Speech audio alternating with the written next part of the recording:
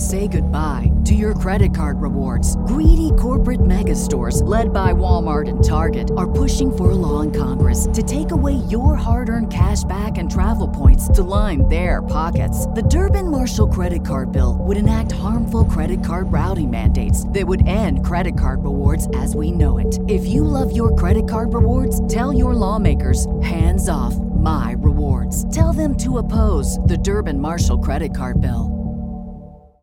As humans, we're naturally driven by the search for better. But when it comes to hiring, the best way to search for a candidate isn't to search at all. Don't search, match with Indeed. When I was looking to hire someone, it was so slow and overwhelming. I wish I had used Indeed. If you need to hire, you need Indeed. Indeed is your matching and hiring platform with over 350 million global monthly visitors, according to Indeed data, and a matching engine that helps you find quality candidates fast. Ditch the busy work. Use Indeed for scheduling, screening, and messaging so you can connect with candidates faster. And Indeed doesn't just help you hire faster. 93% of employers agree Indeed delivers the highest quality matches compared to other job sites, according to a recent Indeed survey. And listeners of this show will get a $75 sponsored job credit to get your jobs more visibility at Indeed.com/podcast. That's Indeed.com/podcast. Terms and conditions apply.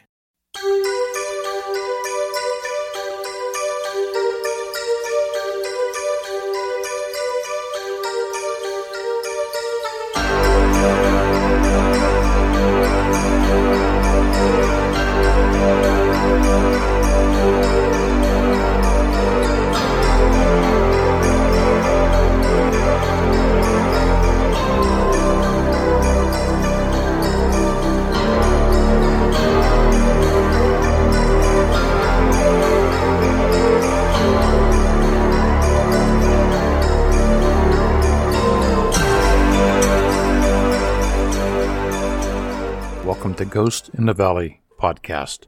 I'm your host, Al Cooley. Today we have author Betsy Kulikowski. She is the author of the Veritas Codex series. It's a trilogy of paranormal thrillers. Betsy is also a federal trained investigator. She has a degree in emergency management. She's worked for KEBC Radio in Oklahoma City. We'll be right back with my interview with Betsy Kulikowski right after these brief messages.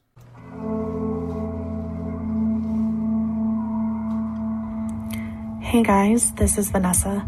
My podcast is Life Paranormal with me. Listen as I serve you all things spirit, paranormal, and unexplained. Join me every other Saturday as my guest host and I recount our own experiences that will perplex and utterly terrify you. Life Paranormal with me is available on all major platforms such as Anchor, Spotify, Apple Podcasts, and many more.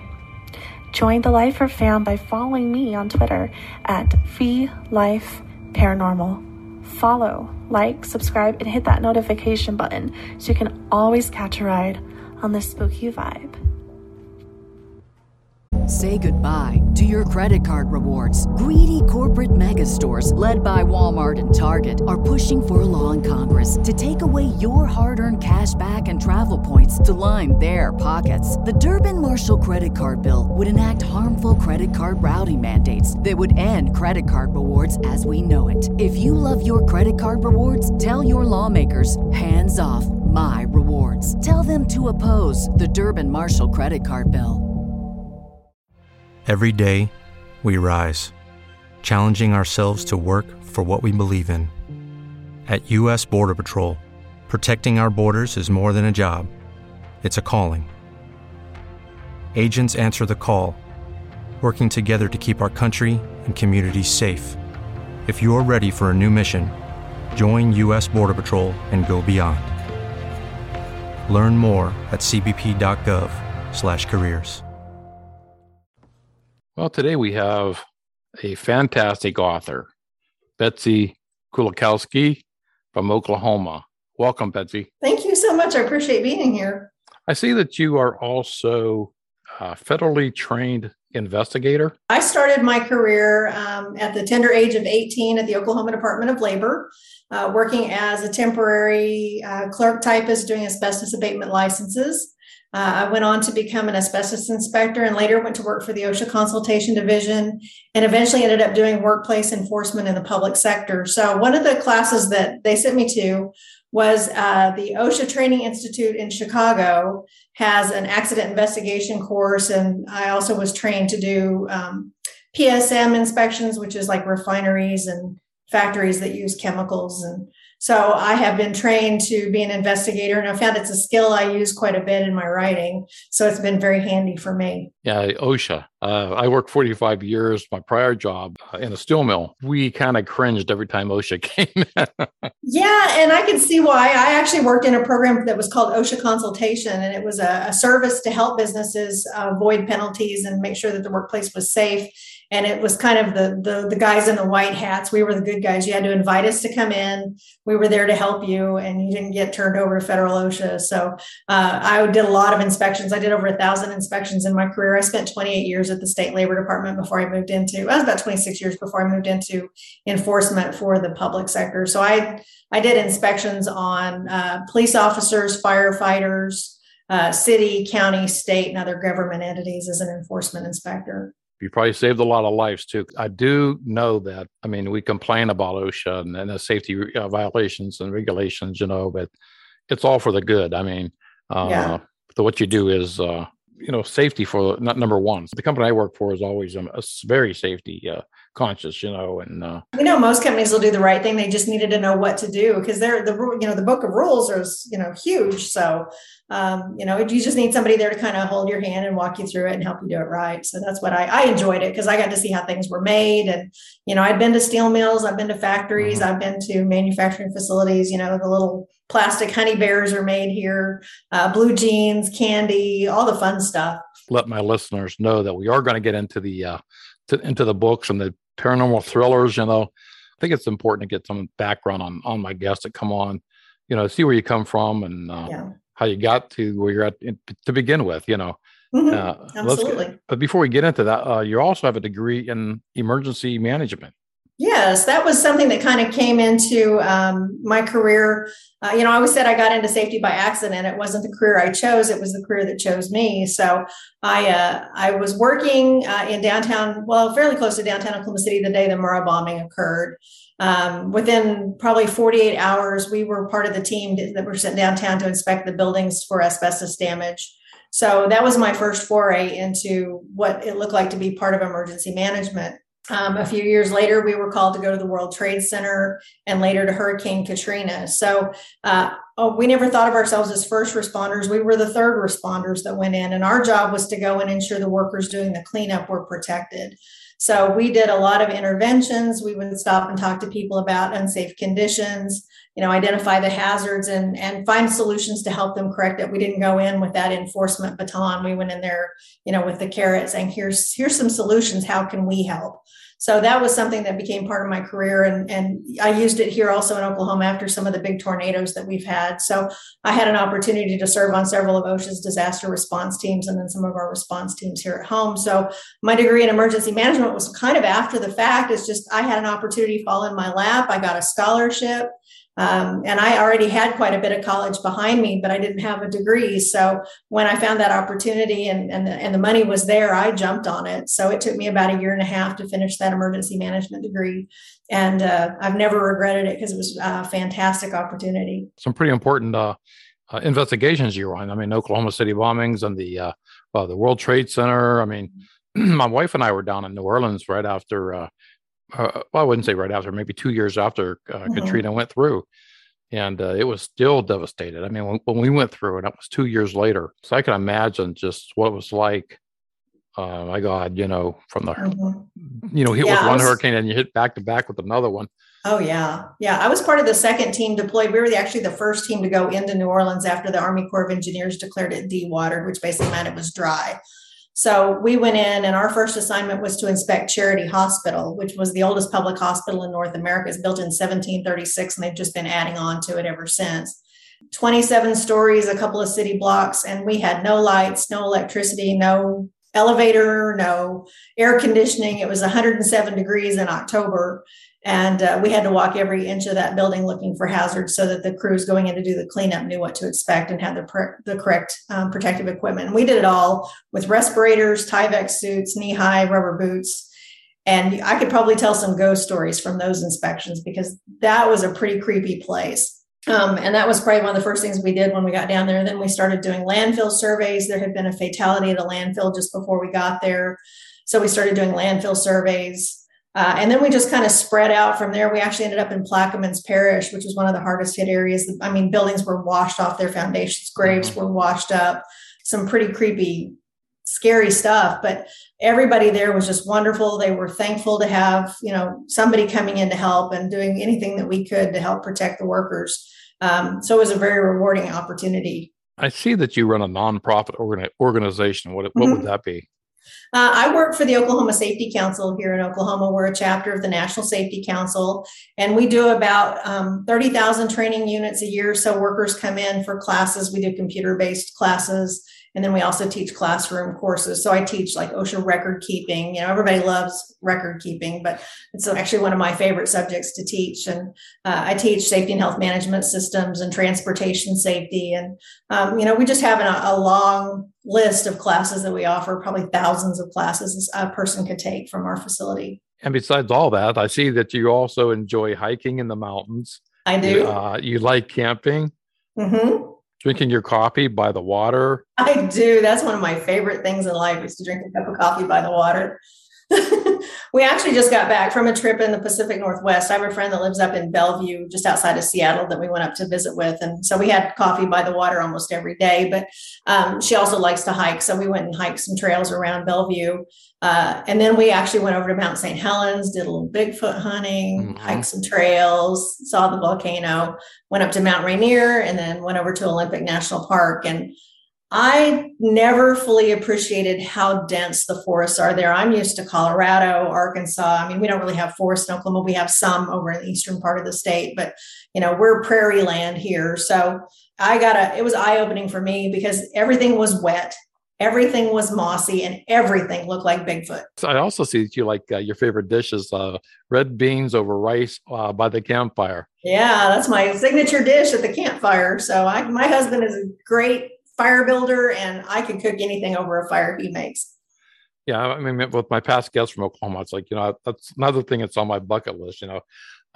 We don't have very many mountains where I'm at in the northern part of Ohio, but down southern part of Ohio with the Appalachians, it's very nice down there, and I love the wilderness and the hiking in the woods, and that's on my list to get to Oklahoma and a couple of spots that the past guests have mentioned to me.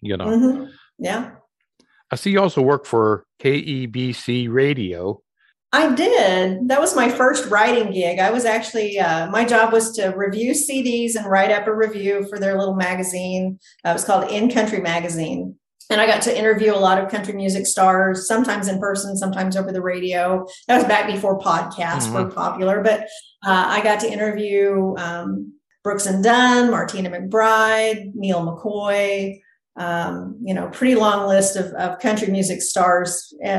Probably about the mid 90s, I got to do that. So that was really my first professional writing gig, was to write up articles about the interviews and about their careers and, reviews of the albums and things like that. So I got to go out and meet them, and I got to kind of see backstage what that was like. And it was really interesting. I've always had a love for music. I was a music major in college. That was my first intention, was I was going to get a degree in music, and that kind of fell through. And so then life got in the way. And, but I was always a musician, and now my son is a music major in college. So he's going to finish his degree next year at East Central University in music composition and music education. It blew my mind. I came across you on the internet with your books, through your series, your Veritas Codex series. So far, there are 3 books. The 4th book will be out after the first of the year. And I actually have 13 books finished. I finished one last night. Oh, wow. Okay. There's plenty more to come. I see you have one in that series coming up next year, a 4th one in that series. Yeah, that's correct. Yeah, The Monk's Grimoire. I love this quote. Being a writer isn't something you chose. It chose you. It's very true. I started writing when I was really little. I have always loved stories. My granddad used to be a storyteller, and he would tell us yarns. I mean, that was the country term. He's like, "Come here, I'm going to tell you a yarn." And he had about a dozen of them, and I never got tired of them. I listened to all of them. So, I'd climb up in his lap and said, "Okay, Granddad, tell me a yarn." So I always loved stories. And I wrote my first book at 6. I don't remember what it was about. I don't remember how it went, but I remember doing the little string binding and cardboard cover. And, I was kind of artsy craftsy when I was little too. So I just remember having a love for books really early. My mother was a reader, and we never wanted for a book. If we went to the store and we saw something we wanted, we'd get it. It was never anything we were denied. So we always loved having books. And so I became a reader in the lap of my mother. And I began writing. I really kind of started dabbling in some fan fiction when I was in high school. I had a 3-ring binder that I would write everything out longhand. That was back before I had a typewriter or computer or anything like that. And over the years, I just kind of started really honing my craft. Well, in the last 5 years, I realized I needed to either get serious or be done. One of my favorite quotes is, "A non-writing writer is a monster courting disaster." And I realized really quick, I better get serious, because if I quit writing, you wouldn't be able to be around me. I'm happier when I'm writing. So even though I had a full-time job, I had a family, I had a career, writing was always something I've done in the background. So I started this series. I had a couple of finished manuscripts in my computer file before I started the Veritas Codex. And that was about 2009. And I was watching some travel adventure show, I don't know, In Search of, or Destination Truth or something like that one night. I'm watching all these shows and thinking, they never find anything. Why can't they find something? And the thought occurred to me, well, maybe they did find something, but it's a truth they can never tell. Mm-hmm. And that's really where the Veritas Codex started. I just thought, well, I'll write this for practice. I never intended for anybody to read it. I just thought, this is my practice book to see if I can write a book, if I really can get something out of this genre. So I decided I'd start with my favorite monster, and that was Bigfoot. I lived in the Pacific Northwest when I was very little, maybe 2 or 3. And I remember that was the first monster I ever heard about. So that was my monster growing up. So I decided that we would go on the hunt for Bigfoot, and maybe we would find them, maybe we wouldn't. And so that's really kind of where the Veritas Codex series started. After I finished the first book, and the premise of the book is about Dr. Lauren Grayson. She's a biological anthropologist, and she's just trying to make her career on a cable television show because it pays for her research. And she's very scientific minded. And she's accompanied by a team of investigators. There's a couple of them that are really close in their circle. But her number one partner is Rowan Pierce, and he's a former military medic. He's really more interested in her than in Bigfoot. And it's a relationship she's trying to keep under wraps because she doesn't want anybody to know about it. She thinks it'll affect her credibility. And so they go out on the hunt for Bigfoot. In the second book, which is The Jaguar Queen, their relationship has moved forward. Everybody knows, and the Mayan apocalypse is coming. So it's 2012, and the network decides at the last minute, hey, we've got to get a show on this Mayan apocalypse things. We can't miss out on this. So they send them to do an episode on the Mayan apocalypse. And of course, everybody knows the world isn't going to end. I mean, obviously we're here, so it didn't. When they get down there, they get in the middle of international antiquities, kind of a black market, and there's a murder. And so they have to get in and solve the mystery, save the artifacts, and survive getting through all of that. It becomes a life or death situation for them. Book 3 is The Alien Accord. And that one is really kind of a really personal story for Lauren, because she's got a brother who's always been the thorn in her side. He's always said he's going to find aliens before she does. And he's always kind of mocked her about that. But he's a telescope engineer working as a contractor for NASA. So he has a very real possibility of being able to do that. And in order for him to complete his assignment, one of his coworkers has been murdered. He needs her help. And they haven't spoken in 20 years. And so they have to come to terms with each other. And she's just not ready to make peace yet. And he's got to, because he's got no other choice, because if he doesn't, he could be next. So that's The Alien Accord, and that's the first 3 books in the series. But I seen on there was a paranormal thriller. I'm like, wow, I got to ask what the paranormal part was. And you brought up Bigfoot. Yep. But my question is, being a 3-part series so far, because you got book 4 coming out, Do the characters transition to each book? Yes. They follow the same series characters, and it's basically just a new episode for every book. So it's kind of good to read them in order. That way you don't miss any of the cliffhangers. And then we also put out something my publisher did this year is we put out a anthology of Christmas stories. And there is an episode of the Veritas Codex in this anthology. It's called Christmas Tapestry, a collection of holiday tales. And there's an episode of the Veritas Codex where they are sent to Germany on the hunt for Krampus. So it has a holiday theme to it, but it still has the same paranormal mystery theme to it that everything else has. And the book contains a number of these stories by different authors in our publishing group, including William Bernhardt, who writes legal thrillers, Tamara Grantham, who writes fantasy, Ken Andrus, who writes military thrillers, John Woolley, who writes horror. So none of them are really having anything in common other than the fact that they're all a holiday story. And it's all just kind of a great sampler of the things that we do at Babylon Publishing. You mentioned Bigfoot. What led you to be fascinated with Bigfoot in the first place? Like I said, it was the first monster I remember really hearing anything about. And I have traveled mostly in the United States. I've been in other countries, but mostly in the United States. We always went by car. We never traveled by airplanes or things like that. My grandfather worked in the oil field. My father was military. So, we traveled all over the country. And so I spent a lot of time in the woods and a lot of times just kind of exploring on my own. And I always thought, it would be really cool to find Bigfoot. And I watched shows like In Search of and Monster Quest and things like that. So I've always loved the paranormal. Most people don't know Oklahoma has Bigfoot. They actually passed a law in Oklahoma last year that allowed you to get your hunting license for Bigfoot. It's captive only, no shoot.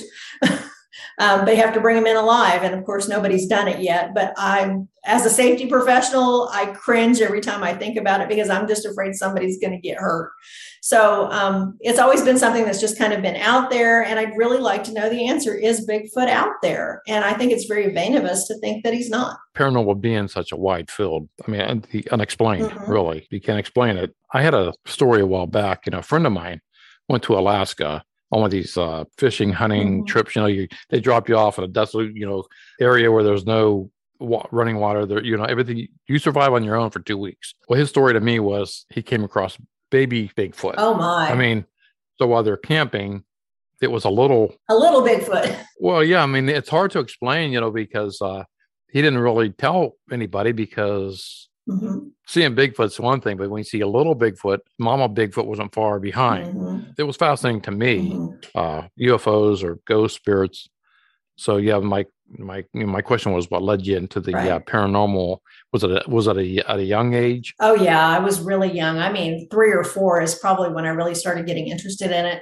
And I've always been fascinated in the whole science behind unknown creatures and creatures that we just haven't identified. And I mean, if you look back at the history of the great apes, the gorilla was thought to be a myth until probably in the late 30s or 40s when they ran across, when the civilized world was exposed to some of those wild areas that they'd never been in, kind of the gorillas in the mist story, some of Diane Fossey's research and Jane Goodall. I've always loved shows like that, Nature, Science, Nova, anything like that. So from an anthropological standpoint, I want to know if there are other creatures out there that we have not identified. And after seeing the Pacific Northwest, there are places that people have not been. And, there's plenty of opportunity. And you look at what do they need? They need a place to live.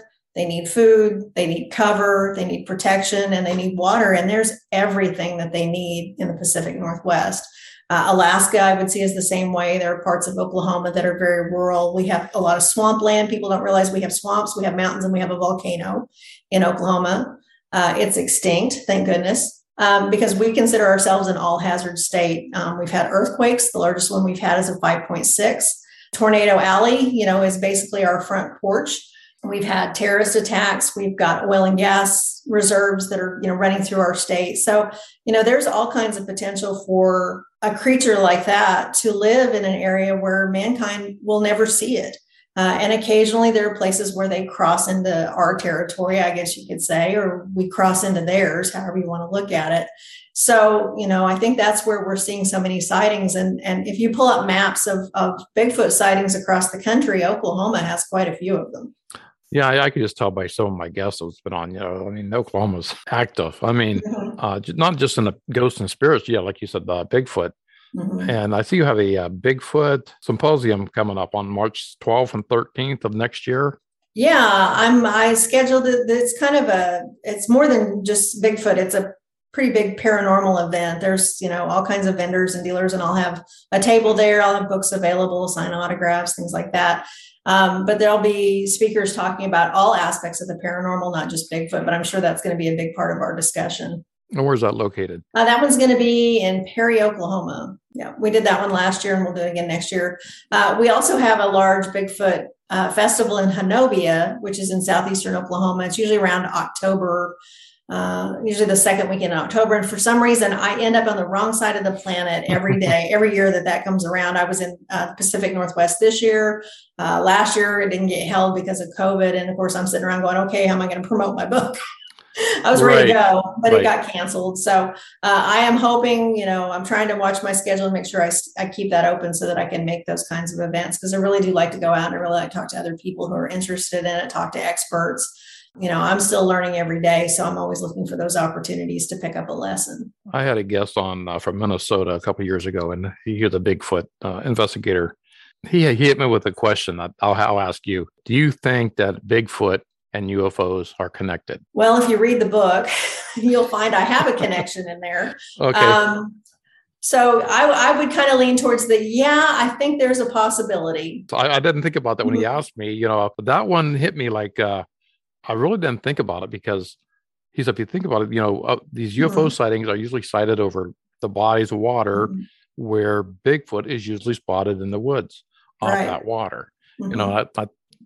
I really had to really think about that one. Think, who's to say they're not? Yeah. And I think the reason why we don't typically see Bigfoot and UFOs together is we're not typically in the same areas the Bigfoot's in. So, maybe they can see things we can't see. So, there's a potential for contact. Oh, exactly. I also see that you're a proud member of the Red Sneakers Writers, the Central Oklahoma Writers Guild, and the International Thriller Writers. Congratulations. Thank you. Yeah, I started with the Red Sneaker Writers, and when I really started getting serious about my writing career, I went to a writers conference when I was a college student. It was held at our college, and they had the writers conference, and I was really, really it was more than I could absorb in 3 days, because I walked out of there with 28 pages of notes. I'm a copious note taker and I type super fast.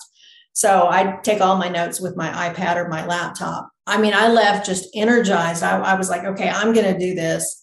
And so I started going to that conference, and it eventually evolved into the Red Sneaker Writers Conference. And now it's called WriterCon. And I went to it. This is my 5th year I went to it. So in 2019, I'm sitting at WriterCon. I've got a couple manuscripts I'm getting ready to go pitch to an editor. And I had written in my notes, and I remember this very clearly. I don't know why I wrote it. I just did. Within the next year, I'm going to do one thing that's going to get me invited to be a speaker at WriterCon 2020. Of course, this is before the pandemic hits. Uh-huh. So, it's a lofty goal anyway, but I'm like, I don't know what I'm going to do, but I'm going to do this one thing. So I go in and I pitch one of my manuscripts, which was a piece of women's fiction. And the agent's like, you know what? I'm really interested in that. That sounds kind of like a book I've written. Can you send me the first 10 pages? And that's usually what they ask for at those conferences. So I went back to the house and I put the email together. She sent me a link and all this kind of stuff. And I had to get my daughter to hit the button. I was just terrified. I just couldn't bring it myself to do it. So my teenage daughter is one of my biggest champions. So she came and she's like, Mom, let me hit the button. I'll do it. So I let her. And so it got sent off. And within a couple of weeks, I had a request for the full manuscript, which is huge. Just to get a request for a full was a big deal back then for me, because I'd never had that before. And so I sent it, and 6, 7, 8 weeks went by, and it was around the holidays, and they get busy, and then they kind of take off for the holidays. And so after the new year, I got an email going, I really like it, but I just don't think it's the right project for me. Here are some pointers that I think can help you make it a better book, which I'm always up for. So I was very grateful for that. And even though it was a no, it was a huge step in my career, in my writing career. And while I was at WriterCon, they announced that they were going to do the first ever WriterCon cruise, which was basically an intensive workshop at sea. Wow. On a cruise ship, going down to Honduras and Mexico. And so we would do classes during the day. We would do our excursions and fun stuff at night. Not every day did we do classes, but we always had something going on. So we were either doing an activity or we were workshopping our book. And I decided that I wanted to go. So I went to my husband and I said, you know what? I think if I'm going to take my career to the next level, I need this workshop. And of course, my husband's always up for adventure. So he's like, okay, let's go. How much does it cost? And I told him, he goes, we got that. It's no big deal. Let's go. I couldn't believe it. I thought I was going to get some kickback or, we'll need to save up for that. He's like, sign up, just do it. He said, I want you to succeed and I want your career to take off. Let's go. So we went and we left in February of 2020 and got back on February the 10th. On February the 13th, that's when COVID kind of hit here. By the 17th, my workplace had to close down because it was considered an educational center, and it was we didn't want to bring people in and have them be exposed to COVID. So we shut down for almost a month. So we were trying to find other ways to train people. We just signed up for this new thing called Zoom, which I think we're all now pros at. Yeah.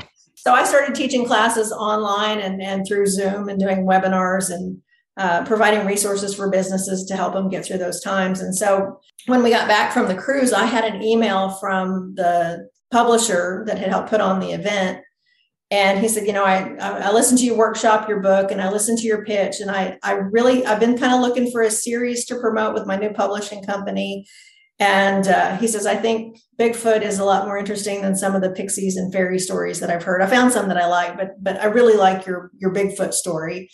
And he said, I'd really like for you to consider publishing with our press. If you're interested, we can help you get your career started. And it was very favorable to me. And I got the contract. I sent it off to my attorney. My attorney was like, this is terrific. We're going to make a few changes, but this is an awesome opportunity and you need to jump on it. And so I did. And in the middle of the pandemic, I got my first book published. It came out in September.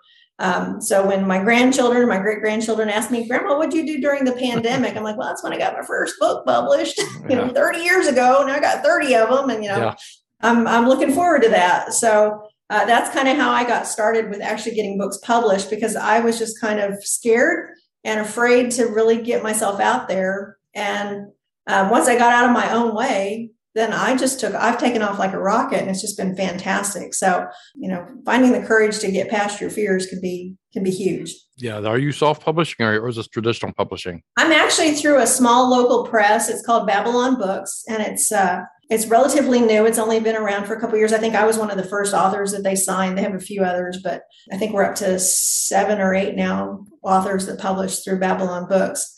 And it's been a huge opportunity. And one of the things that was really important to me was that not only did I have ebooks and paperbacks, but I also wanted to have an audiobook. I have some friends that have reading disabilities and visual acuity problems, and I knew it was important for them to be able to get audiobooks, so I wanted to be able to do that. And that was something that my publisher was able to arrange for. So the books are available in audiobook, both in ebook and then in paperback. The complete series? Yep. Oh, awesome. I'm writing my first book myself, because it was based off of true hauntings in the house I grew up in. So it's only taken me 55 years to write the book, but you're never too old. You're never too young. Yeah, I'm just checking the waters now to see how to go about that. Yeah, I've written songs before and had poetry published. And this is my first novel. It's going to be a 3-part series as well.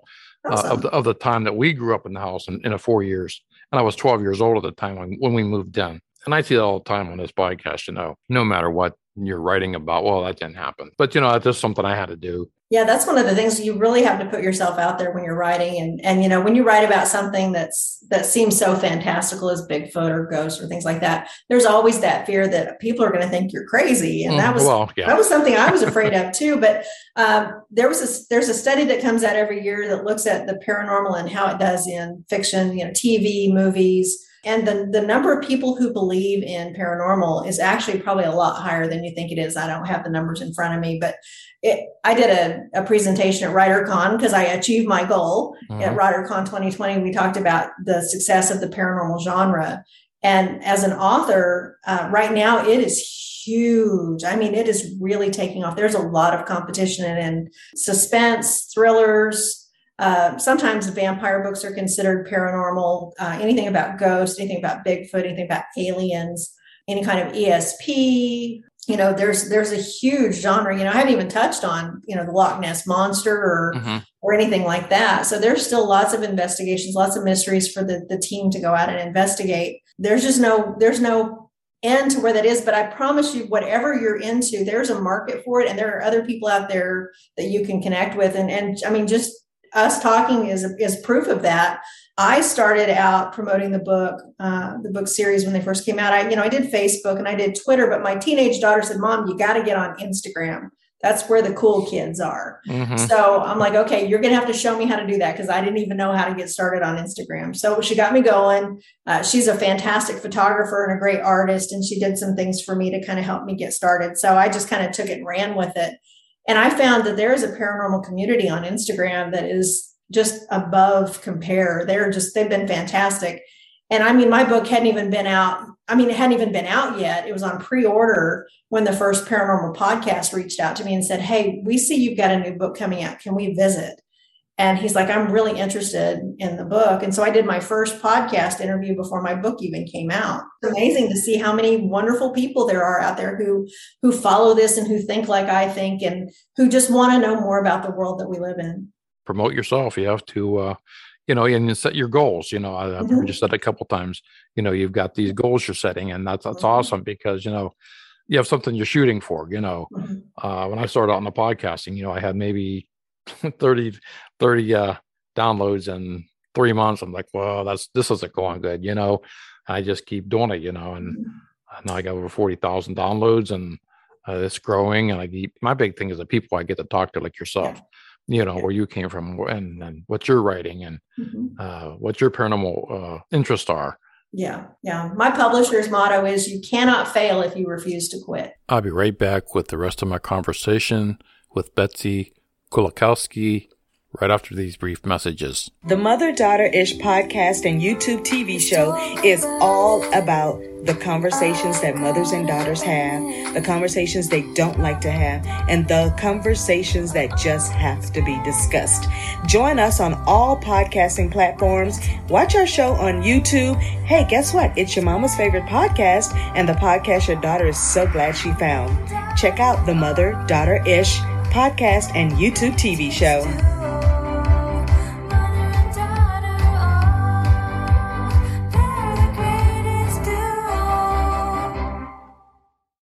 With Lucky Land Slots, you can get lucky just about anywhere. Dearly beloved, we are gathered here today to... Has anyone seen the bride and groom?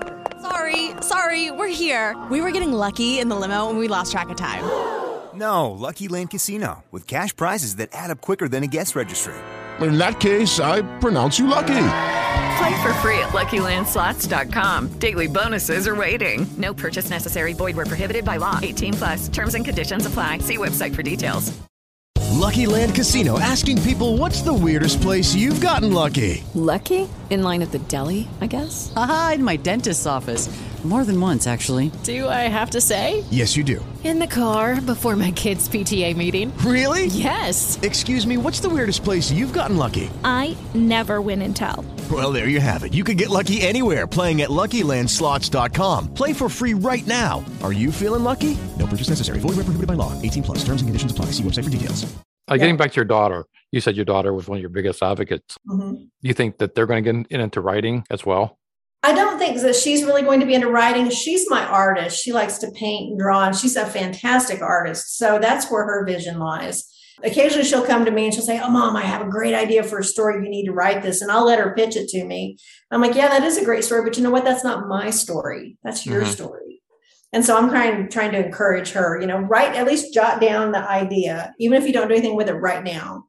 If you come back to it in a year and it's still a good idea, then maybe you need to write it. That's not something I can do. I can't see your vision. So you're going to have to make that happen. So I'm trying to encourage her, but she really does love to paint and to draw, and she's got potential as a tattoo artist, if nothing else. So I encourage that as well. When you started writing, I'm not naturally you used a pencil and a paper, or because you were saying how you did your self binding on your first book. Yep. You like writing with the pen to the paper, with your fingers to the keyboard, typewriter, or the computer? Yeah. I am totally the computer girl. I had a brother like Michael, like Lauren's brother, who was always trying to one up me at everything. And he was always the kid that was in trouble. And I ended up having the same typing teacher in high school that he had. This was back before we had computers, so I'm dating myself. But she taught typing, and I walked into her class and she looked at me and saw my name and she goes, "Well, you'll never pass my class. Don't tell me what I can't do. I will prove you wrong every time." And I now type 145 words a minute. So I like to do it on the computer because I am efficient and I can keep up with my brain. I was going to say, because when you come up with these ideas and these characters for your book, do you jot it down like at 2:00 in the morning? Sometimes, yeah. If I dream a scene or I wake up and I'm, sometimes my characters don't let me sleep. They come up behind me while I'm walking, or, I'll make a note in my phone, or I'll make a note I keep a notepad by the bed. I've got one right here in front of me. I've always got a notepad handy there. Actually, there's 2 of them on my desk right now. So, I'll jot down notes. Sticky notes are stuck to my closet door. Sometimes I'll plot out a scene on sticky notes. So, yeah, I'm always jotting down those ideas. But I have gotten to know these characters. Like I said, I wrote the first book in 2009. So I've had plenty of time to really get to know these characters. I know their heart. I know their soul. I know what they want. I know what they're afraid of. I know the things they don't want other people to know. And I know what the end game is because I've already written it. That book is done. So I kind of know where things are going. Things change along the way, and that's okay. I'm flexible enough that I can make that work. But yeah, I try to get it down as quickly as I can. And when I'm on a roll, man, leave me alone. Let me write. Which, sometimes you can't do that when you have a full-time job, a family, your son's in college in another town, and you've got, a teenager still at home. So fortunately, my husband's really supportive. He likes to watch movies and play video games, and he's perfectly content to leave me alone and let me write in the evenings after dinner's done and the dishes are washed. Yeah, I was going to say, because my wife thinks I'm crazy printing out my manuscript. I find it better if I just look at it while I play the audio back of the manuscript, and I'll listen to it, looking at it, and I'll think, oh man, I have a bad habit because I'm writing the book as myself as a 12-year-old, even though some of the names have changed. But I have a problem going first person, third person, is or was. So yeah. Yep. I print all mine out, and fortunately, my college professor, I got to be really good friends with him because it turned out he was a writer too, and we wrote things that were similar. So we meet at least once a week for coffee, and I'll bring what I have, and he'll bring what he has, and we'll just take turns reading it back and forth to each other, and we're listening to each other and catching those, those common phrases that we use, those sticky words that we just can't seem to get away from. He catches my comma before every also or to, and I'll catch all his little typos, and we actually can hear the story play out, and then we can feed off of each other. And so having somebody that you can do that with is important. And I use different editing techniques because I write so fast. I try not to edit while I'm writing because I just want to get the story out. I just want to spill my guts onto the page. I'll go back in and do the cleanup later. So I do that with him. And then I will put up my book in a PDF and let the computer read it to me. I also use an AI program to go through and analyze my book. There's a website called Author AI, and it'll run through and do an analysis of your book and look for those sticky words and look for your tempo beats and the strong points in the characters. And it just gives you a lot of feedback that you can use to make your book better. And then my publisher gets it and reviews it. And then the editor gets it. And then a second editor gets it. And then it comes back to me. And, it's one of those games when we're in the editing phase, which we're getting ready to start for book 4. So I use every technique at my beck and call to try to make the book better. And the first book, you learn a lot of lessons. You learn, where your weaknesses are. By the third book, I was excited. I found one typo when I got done with it, when it got published. It's like, okay, not tragic for your book to get out with a typo. It's only tragic if you leave it that way. So, I intend to go back and re-edit some of the older books at some point, but, all lessons learned and all things that help make you a better writer. I did watch your promo on YouTube on the Alien Accord promo. Mm-hmm. Oh my God, that was great. You did a good job on that. Actually, my publisher's son did that. He's really? a college student who's in journalism and communications, and he has done all the videos for us, and he is terrific. Yeah, because I have my own video production company for like 20 years. I look at stuff like that, and the filming and presentation. I thought it was great. I thought I did a good job on that little piece. Yeah, that is not a skill set I have. I can't even figure out how to make a TikTok video. Well, yeah, because I'm showing my age too, because I'm still doing vinyl and I have a jukebox. Oh, that's all good stuff, though. But yeah, so I'm still learning myself. Yeah, let me know when you get to that point. We'll talk. I'll give you some pointers. Oh, thank you. Things I've learned along the way. Well, my Halloween special was on a vampire crypt in Pennsylvania, and I'll tell you what, I got the chills on that one. About an hour drive from where I live, and that was fascinating. You go in these old cemeteries, and I did some research on it, and I mean, not just a vampire crypt that's in there right now, but some of these graves, if they said the cemetery was founded in around 1850, public cemetery, some of these graves were where they died in 1835. Mm-hmm. How did they get there? How did that? Probably started as a family cemetery, and then it became public. After talking to the people at the cemetery, it was actually a lot of these churches have, grave sites. Great, they call it graveyards in the churches. And when the church either crumbled or moved on, or these people didn't, the bodies were just there. So they'll move the body to a public cemetery, or even a grave on a hill in a family plot, they move it to the cemetery. So a lot of these bodies were moved there, and a lot of the stories I'm getting from some of these cemeteries across the nation are the ones that were moved or disturbed.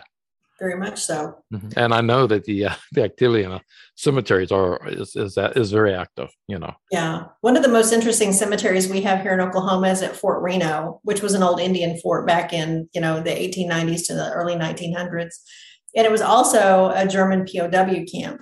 And under the Geneva Convention, the POWs cannot be buried in the same cemetery or graveyard as the enemy. So there is a wall between the two cemeteries. And there is a German POW burial ground right next to the cemetery. But they complied with the Geneva Convention when they built it. And so they do an annual event, but they do tombstone tales, and they will actually have an actor portray the person that's buried in the graveyard. And some of them are female, some of them are children, some of them are the POWs. And we went out to that one year, and the gentleman who was doing one of the characters was one of our legislators. And he was so convincing that I was literally sobbing because the story was so profound and so sad and so tragic. And he finally had to turn where he couldn't see me because he was starting to get emotional. And so, I had to apologize afterwards because I really got into it. He was doing such a great job telling his story. Mm-hmm. But they also do a monthly ghost hunt out there. They used to be able to go into the buildings, but some of them are in such poor repair and there's asbestos and other hazards that they don't let you go in. But some of the paranormal teams go out and lead the investigation. My mother was a historical volunteer out there. She did a lot of research for the site and, trying to corroborate some of the stories that were being told about some of the ghosts and some of the sightings that people were having. And so we would just kind of go and make sure people stayed with the group. We were kind of the tour guide, move along. But there's an old Victorian house out there that a soldier had built for the soldiers, or the soldier and his wife came out, and his wife's father did not want his daughter living in squalor at a military camp in the middle of Indian Territory. So he sent all the materials to build her a proper Victorian house. So it's a big 3-story, gigantic house. And we've had a couple of very interesting experiences in there. We actually were able to go in one night, went into the attic, and we were doing EVP sessions, and I could actually feel, something touching my leg. And, I'm looking for spiders and things like that. And there's none in there. But the children were known to run through there and play. That was kind of their little play area. So we did a lot of sessions where we'd put out toys and invite them to come and play with the toys or play with the lights on the meters. And I got some really interesting things happened there. And so one night we were out, my mother and I were walking around the building. And as we came around the north side of the building, the 3rd-story window actually fell out of the frame and landed just inches in front of her. It almost hit her. I don't think it liked us being there. not really sure what was going on. It'll let you know, Yeah, they do. They let you know. But then a couple of months later, we were out there, and I had gone around the building during daylight hours and taken pictures in all the windows because they were doing construction. I just kind of wanted to have my baseline because, I'm a scientist. I want the baseline. And then when we were walking around with the group at night, I started taking pictures in the window, and I stopped with my digital camera and I went, that's interesting. And of course, everybody comes over and they're looking over my shoulder, and there is very clearly a face in the window with his hand up like that, like he's looking to see who's looking in. And I got 3 or 4 snaps of that. And then the next picture I took, it wasn't there anymore. I had, I would look to make sure the windows were clean, that there wasn't any distortion in the glass. I had all those baseline pictures I could go back and compare to. And so I actually, I feel like that's probably some of the best evidence I've ever been able to collect as a paranormal investigator, to the point that the Travel Channel saw it in some kind of a fan thing on my Facebook or Instagram and wanted to use it in one of their episodes of Ghost Adventures. And so I never did see the episode if they did it, but I did sign the paperwork for it. So they have rights to use that picture. That's really kind of where I first got a taste of what a paranormal investigation looked like. That was really kind of before any of the shows were really popular, before any that I'd really seen. So some of the teams would go out there and they, they're always so gracious and so kind. And so I did meet a few of them, but I've never really fallen in with the group. I'd like to spend time doing more of those, but I'd rather write books. Yeah. And, it's how things have changed so much between now. Of course, everything has changed, but, to the better as far as your investigations go. But to me, I would say 75% of the time, I didn't get anything. Yeah. Because you're there to debunk the sighting somebody calls you on in the first place. Right. Most of the time it is not. I want to thank you for being on the show tonight and sharing your and I'm going to put all your links in the bottom of this episode where they can get your book and get a hold of you. And it's been my pleasure having you on the show. Oh, thank you so much. It's been my pleasure to be here. I've enjoyed the conversation. Thank you, Betsy, for being on the show today, sharing your paranormal stories, your books, your career, being a federally trained investigator. I look forward to talking to Betsy again in the future. And you can find all of Betsy Kulikowski's links at the bottom of this episode. I'm your host, Al Cooley. I will be back in 2 weeks with another great episode on Ghosts in the Valley podcast.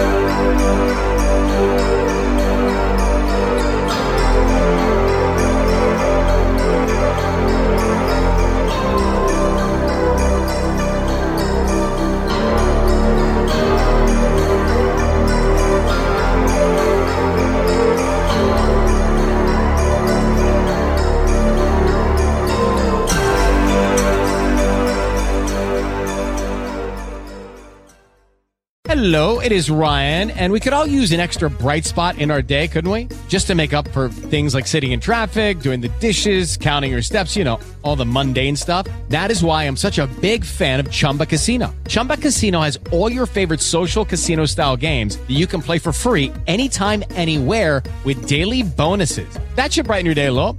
Actually, a lot. So sign up now at ChumbaCasino.com. That's ChumbaCasino.com. No purchase necessary. VGW Group. Void where prohibited by law. See terms and conditions. 18+. Hey guys, it is Ryan. I'm not sure if you know this about me, but I'm a bit of a fun fanatic when I can. I like to work, but I like fun too. It's a thing. And now the truth is out there. I can tell you about my favorite place to have fun. Chumba Casino. They have hundreds of social casino style games to choose from with new games released each week. You can play for free anytime, anywhere. And each day brings a new chance to collect daily bonuses. So join me in the fun. Sign up now at ChumbaCasino.com. No purchase necessary. VGW Group. Void where prohibited by law. See terms and conditions. 18+.